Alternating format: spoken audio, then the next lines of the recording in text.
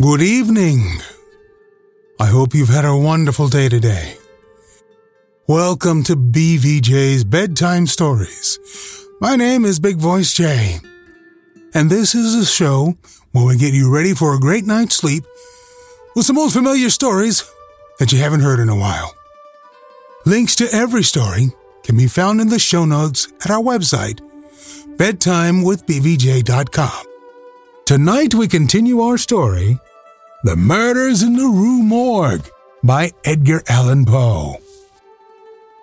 In the opinion of Dumas, Mademoiselle L'Espagne had been throttled to death by some person or persons unknown. The corpse of the mother was horribly mutilated. All the bones of the right leg and arm were more or less shattered, the left tibia much splintered, as well as the ribs of the left side. Whole body dreadfully bruised and discolored. It was not possible to say how the injuries had been inflicted. A heavy club of wood, or a broad bar of iron, a chair, any large, heavy, and obtuse weapon would have produced such results if wielded by the hands of a very powerful man. No woman could have inflicted the blows with any weapon. The head of the deceased, when seen by witness, was entirely separated from the body, and was also greatly shattered. The throat had evidently been cut with some very sharp instrument, possibly with a razor. Alexandre Etienne, surgeon, was called with Dumas to view the bodies, corroborated the testimony and the opinions of Dumas. Nothing farther of importance was elicited, although several other persons were examined. A murder so mysterious and so perplexing in all its particulars was never before committed in Paris, if indeed a murder has been committed at all.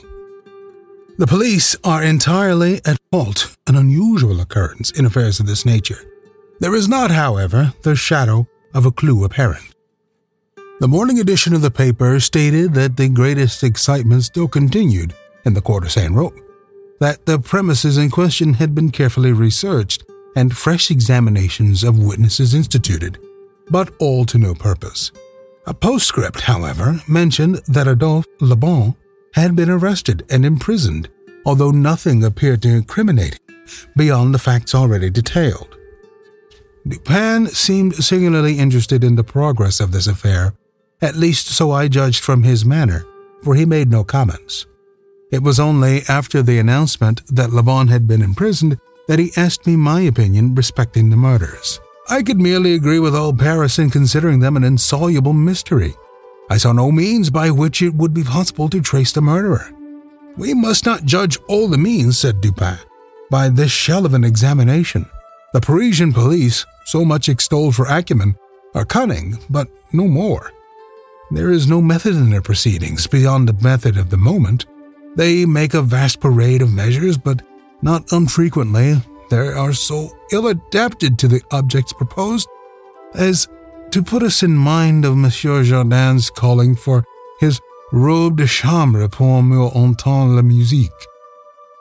The results attained by them are not unfrequently surprising, but for the most part are brought about by simple diligence and activity.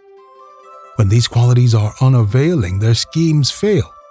Vidocq, for example, was a good guesser and a persevering man, but without educated thought, he erred continually by the very intensity of his investigation. He impaired his vision by holding the object too close. He might see perhaps one or two points with unusual clearness, but in so doing, he necessarily lost sight of the matter as a whole. Thus, there is such a thing as being too profound. Truth is not always in a well. In fact, as regards the more important knowledge, I do believe that she is invariably superficial. The depth lies in the valleys where we seek her, and not upon the mountaintops where she is found. The modes and sources of this kind of error are well typified in the contemplation of the heavenly bodies. To look at a star by glances, to view it in a sidelong way, by turning toward it the exterior portions of the retina, more susceptible of feeble impressions of light than the interior, is to behold the star distinctly, is to have the best appreciation of its luster. A luster which grows dim just in proportion as we turn our vision fully upon it. A greater number of rays actually fall upon the eye in the latter case, but in the former there is the more refined capacity for comprehension. By undue profundity we perplex and enfeeble thought, and it is possible to make even Venus herself vanish from the firmament by a scrutiny too sustained, too concentrated, or too direct. As for these murders, let us enter into some examinations for ourselves before we make up an opinion respecting them. An inquiry will afford us amusement. I thought this an odd term, so applied, but said, and besides, Le Bon once rendered me a service for which I am not ungrateful. We will go and see the premises with our own eye. I know G, the prefect of police, and shall have no difficulty in obtaining the necessary. The permission was obtained, and we proceeded at once to the Rue Morgue. This is one of those miserable thoroughfares which intervene between the Rue Richelieu and the Rue Saint-Roch. It was late in the afternoon when we reached it, as this quarter is at a great distance from that in which we resided. The house was readily found, for there were still many persons gazing up at the closed shutters with an objectless curiosity. From the opposite side of the way it was an ordinary house, with a gateway on one side of which was a glazed watchbox with a sliding panel in the window, indicating a loge de concierge. Before going in, we walked up the street, turned down an alley, and then, again turning, paused in the rear of the building Dupin, meanwhile examining the whole neighborhood, as well as the house, with a minuteness of attention for which I could see no possible object. Retracing our steps, we came again to the front of the dwelling, rang, and having shown our credentials, were admitted by the agents in charge. We went up the stairs into the chamber where the body of Mademoiselle L'Espagne had been found, and where both the deceased still lay. The disorders of the room had, as usual, been suffered to exist. I saw nothing beyond what had been stated in the Gazette des Tribunaux. Dupin scrutinized everything, not excepting the bodies of the victims. We then went into the other rooms and into the yard, a gendarme accompanying us throughout. The examination occupied us until dark, when we took our departure. On our way home, my companion stepped in for a moment at the office of one of the daily papers. I have said that the whims of my friend were manifold and that je l'aimerais. For this phrase, there is no English equivalent. It was his humor, thou, to decline all conversation on the subject of the murder until about noon the next day. He then asked me suddenly if I had observed anything peculiar at the scene of the atrocity. There was something in the manner of emphasizing the word peculiar which caused me to shudder without knowing why. No, nothing peculiar, I said. Nothing more, at least, than we both saw stated in the paper. The Gazette, he replied, has not entered, I fear, into the unusual horror of the thing, but dismissed the idle opinions of the print. It appears to me that this mystery is considered insoluble for the very reason which should cause it to be regarded as easy of solution. I mean for the outer character of its features. The police are confounded by the seeming absence of motive, not for the murder itself, but for the atrocity of the murder. They are puzzled, too, by the seeming impossibility of reconciling the voices heard in contention with the facts that no one was discovered upstairs but the assassinated Mademoiselle L'Espagne, and that there were no means of egress without the notice of the party ascending. The wild disorder of the room, the corpse thrust, with the head downward, up the chimney, the frightful mutilation of the body of the old lady, these considerations, with those just mentioned and others which I need not mention, have suffered to paralyze the powers by putting completely at fault the boasted acumen of the government agents. They've fallen into the gross but common error of confounding the unusual with the abstruse. But it is by these deviations from the plane of the ordinary that reason feels its way, if at all, in its search for the true. In investigations such as we are now pursuing, it should not be so much asked what has occurred, as what has occurred that has never occurred before. In fact, the facility with which I shall arrive, or have arrived, at the solution of this mystery is in the direct ratio of its apparent insolubility in the eyes of the police. I stared at the speaker in mute astonishment. I am now awaiting, continued he, looking toward the door of our apartment. I am now awaiting a person who, although perhaps not the perpetrator of these butcheries, must have been in some measure implicated in their perpetration. Of the worst portion of the crimes committed, it is probable that he is innocent. I hope that I am right in this supposition, for upon it I build my expectation of reading the entire riddle.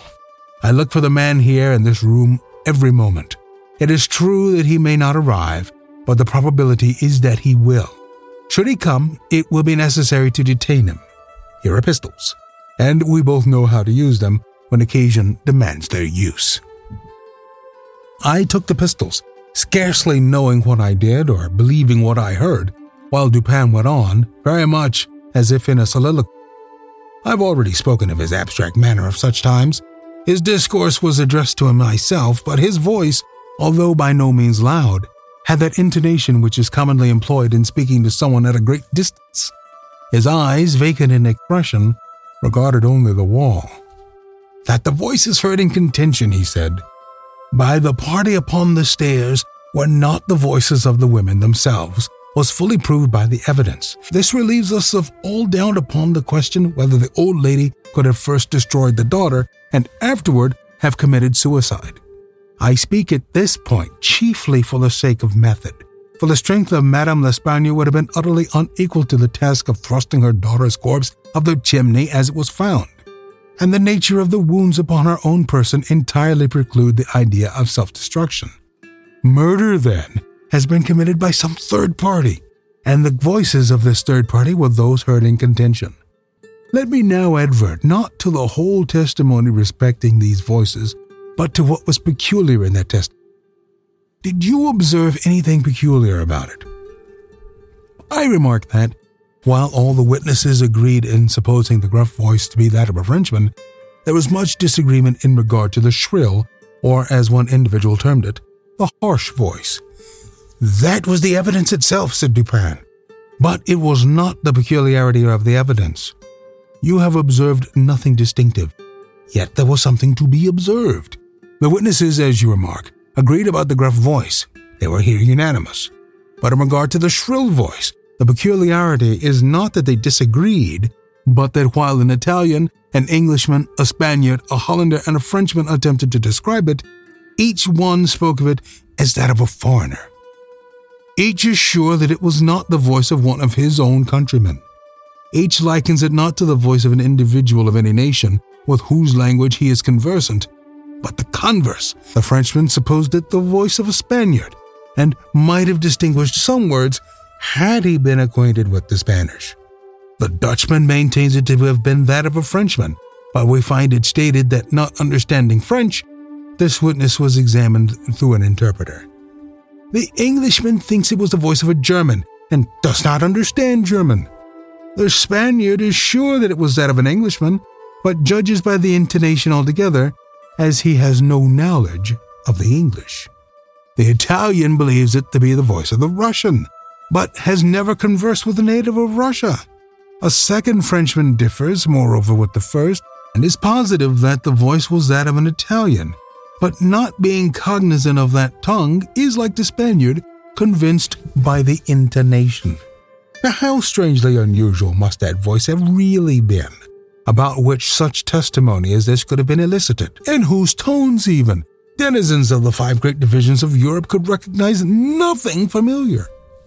You will say that it might have been the voice of an Asiatic or an African. Neither Asiatics nor Africans abound in Paris, but without denying their inference, I will now merely call your attention to 3 points. The voice is turned by one witness harsh rather than shrill. It is represented by 2 others to have been quick and unequal. No words, no sounds resembling words, were by any witness mentioned as distinguishable. I know not, continued Dupin, what impression I may have made so far upon your own understanding, but I do not hesitate to say that legitimate deductions, even from this portion of the testimony, the portion respecting the gruff and shrill voices, are in themselves sufficient to engender a suspicion which should give direction to all further progress in the investigation of the mystery. I said legitimate deductions, but my meaning is not thus fully expressed. I designed to imply that the deductions are the sole proper ones, and that the suspicion arises inevitably from them as the single result. The suspicion is, however, I will not say just yet. I merely wish you to bear in mind that with myself it was sufficiently forcible to give a definite form, a certain tendency to my inquiries in the chamber. Let us now transport ourselves in fancy to this chamber. What shall we first seek here? The means of egress employed by the murderers. It is not too much to say that neither of us believe in preternatural events. Madame and Mademoiselle L'Espagne were not destroyed by spirits. The doers of the deed were material and escaped materially. Then how? Fortunately, there is but one mode of reasoning upon the point, and that mode must lead us to a definite decision. Let us examine, each by each, the possible means of egress. It is clear that the assassins were in the room where Mademoiselle L'Espagne was found, or at least in the room adjoining when the party ascended the stairs. It is then only from these two apartments that we have to seek issues. The police have laid bare the floors, the ceilings, and the masonry of the walls in every direction. No secret issues could have escaped their vigilance. But, not trusting to their eyes, I examined with my own. There were then no secret issues. Both doors leading from the rooms into the passage were securely locked, with the keys inside. Let us turn to the chimneys. These, although of ordinary width for some 8 or 10 feet above the hearts, will not admit, throughout their extent, the body of a large cat. The impossibility of egress, by means already stated, being thus absolute, we are reduced to the windows. Through those of the front room no one could have escaped without notice from the crowd in the street. The murderers must have passed, then, through those of the back room. Now, brought to this conclusion in so unequivocal a manner as we are, it is not our part as reasoners to reject it on account of apparent impossibilities. It is only left for us to prove that these apparent impossibilities are, in reality, not such. There are 2 windows in the chamber. One of them is unobstructed by furniture and is wholly visible. The lower portion of the other is hidden from view by the head of the unwieldy bedstead, which is thrust close up against it. The former was found securely fastened from within. It resisted the utmost force of those who endeavored to raise it. A large gimlet hole had been pierced in its frame to the left, and a very stout nail was found fitted therein, nearly to the head. Upon examining the other window, a similar nail was seen similarly fitted in it, and a rigorous attempt to raise this sash failed also. The police were now entirely satisfied that egress had not been in these directions. It was thought a matter of supererogation to withdraw the nails and open the windows. My own examination was somewhat more particular, and was so for the reason I have just given, because here it was. I know that all apparent impossibilities must be proved to be not such in reality. I proceeded to think thus posteriori. The murderers did escape from one of these windows. This being so, they could not have refastened the sashes from the inside, as they were found fastened. The consideration which put a stop, through its obviousness, to the scrutiny of the police in this quarter. Yet the sashes were fastened. They must then have the power of fastening themselves. There was no escape from this conclusion. I stepped to the unobstructed casement, withdrew the nail with some difficulty, and attempted to raise the sash. It resisted all my efforts, as I had anticipated. A concealed spring must, I now knew, exist, and this corroboration of my idea convinced me that my premises, at least, were correct. However mysterious still appeared the circumstances attending the nails. A careful search soon brought to light the hidden spring. I pressed it, and, satisfied with the discovery, forbore to upraise the sash. I now replaced the nail and regarded it attentively. A person passing out through this window might have reclosed it, and the spring would have caught, but the nail could not have been replaced. The conclusion was plain, and again narrowed in the field of my investigations. The assassins must have escaped through the other window. Supposing, then, the springs upon each sash to be the same, as was probable, there must be found a difference between the nails, or at least between the modes of their fixture. Getting upon the sacking of the bedstead, I looked over the headboard minutely at the second casement. Passing my hand down behind the board, I readily discovered and pressed the spring, which was, as I had supposed, identical in character with its neighbor. I now looked at the nail.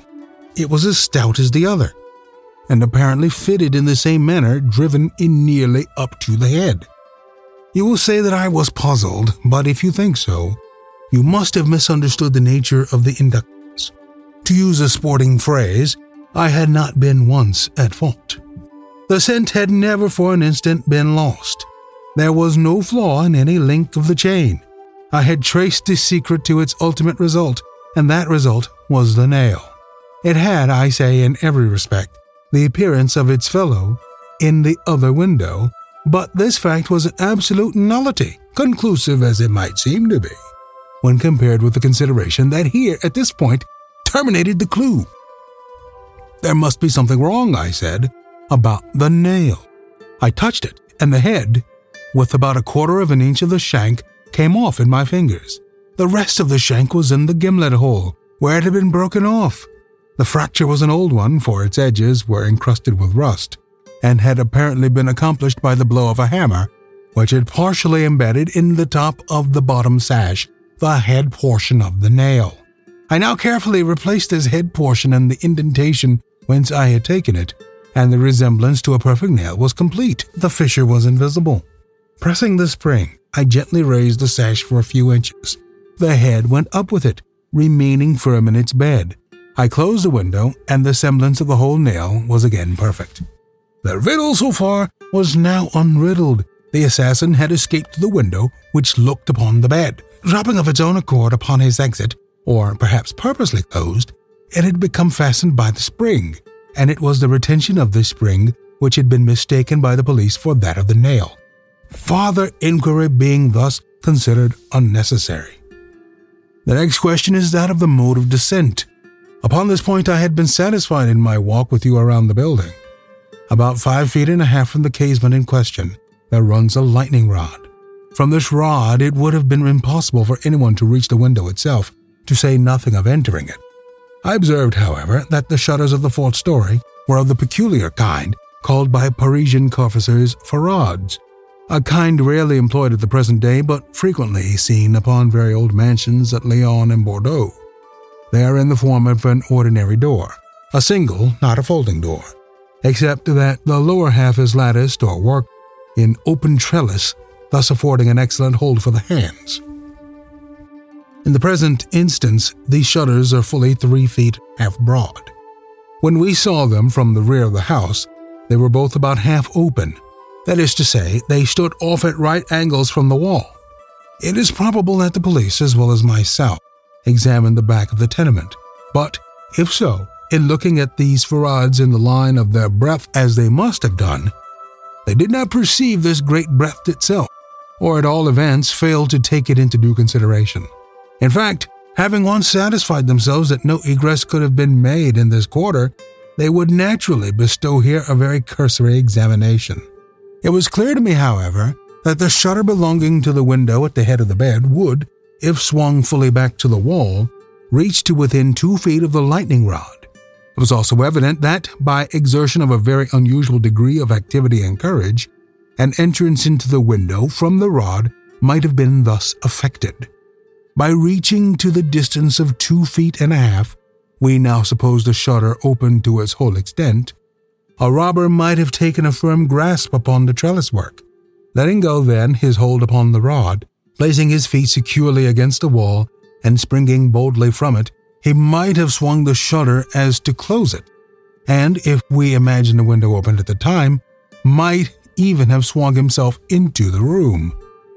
I wish you to bear especially in mind that I have spoken of a very unusual degree of activity as requisite to success in his hazardous and so difficult a feat.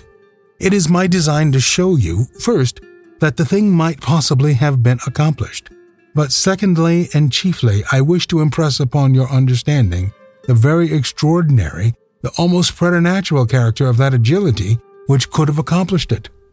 You will say, no doubt, using the language of the law, that, to make out my case, I should rather undervalue than insist upon a full estimation of the activity required in this matter. This may be the practice in law, but it is not the usage of reason. My ultimate object is only the truth. My immediate purpose is to lead you to place in juxtaposition that very unusual activity of which I have just spoken, with that very peculiar shrill or harsh and unequal voice, about whose nationality no two persons could be found to agree, and in whose utterance no syllabification could be detected. At these words, a vague and half-formed conception of the meaning of Dupin fitted into my mind. I seem to be on the verge of comprehension, without power to comprehend, as men, at times, find themselves upon the brink of remembrance, without being able, in the end, to remember. My friend went on with his discourse. "You will see," he said, "that I have shifted the question from the mode of egress to that of ingress. It was my design to convey the idea that both were effected in the same manner at the same point. Let us now revert to the interior of the room. Let us survey the appearances here. The drawers of the bureau, it is said, had been rifled, although many articles of apparel still remained within them. The conclusion here is absurd. It is a mere guess, a very silly one, and no more. How are we to know that the articles found in the drawers were not all these drawers had originally contained? We'll continue this story on our next episode. I want to remind you that we're always on the lookout for great stories to feature on this show. You can email them to me, bigvoicej@gmail.com. Don't forget to leave us a review on iTunes. Thank you so much for listening. Good night. Diamond Club hopes you have enjoyed this program.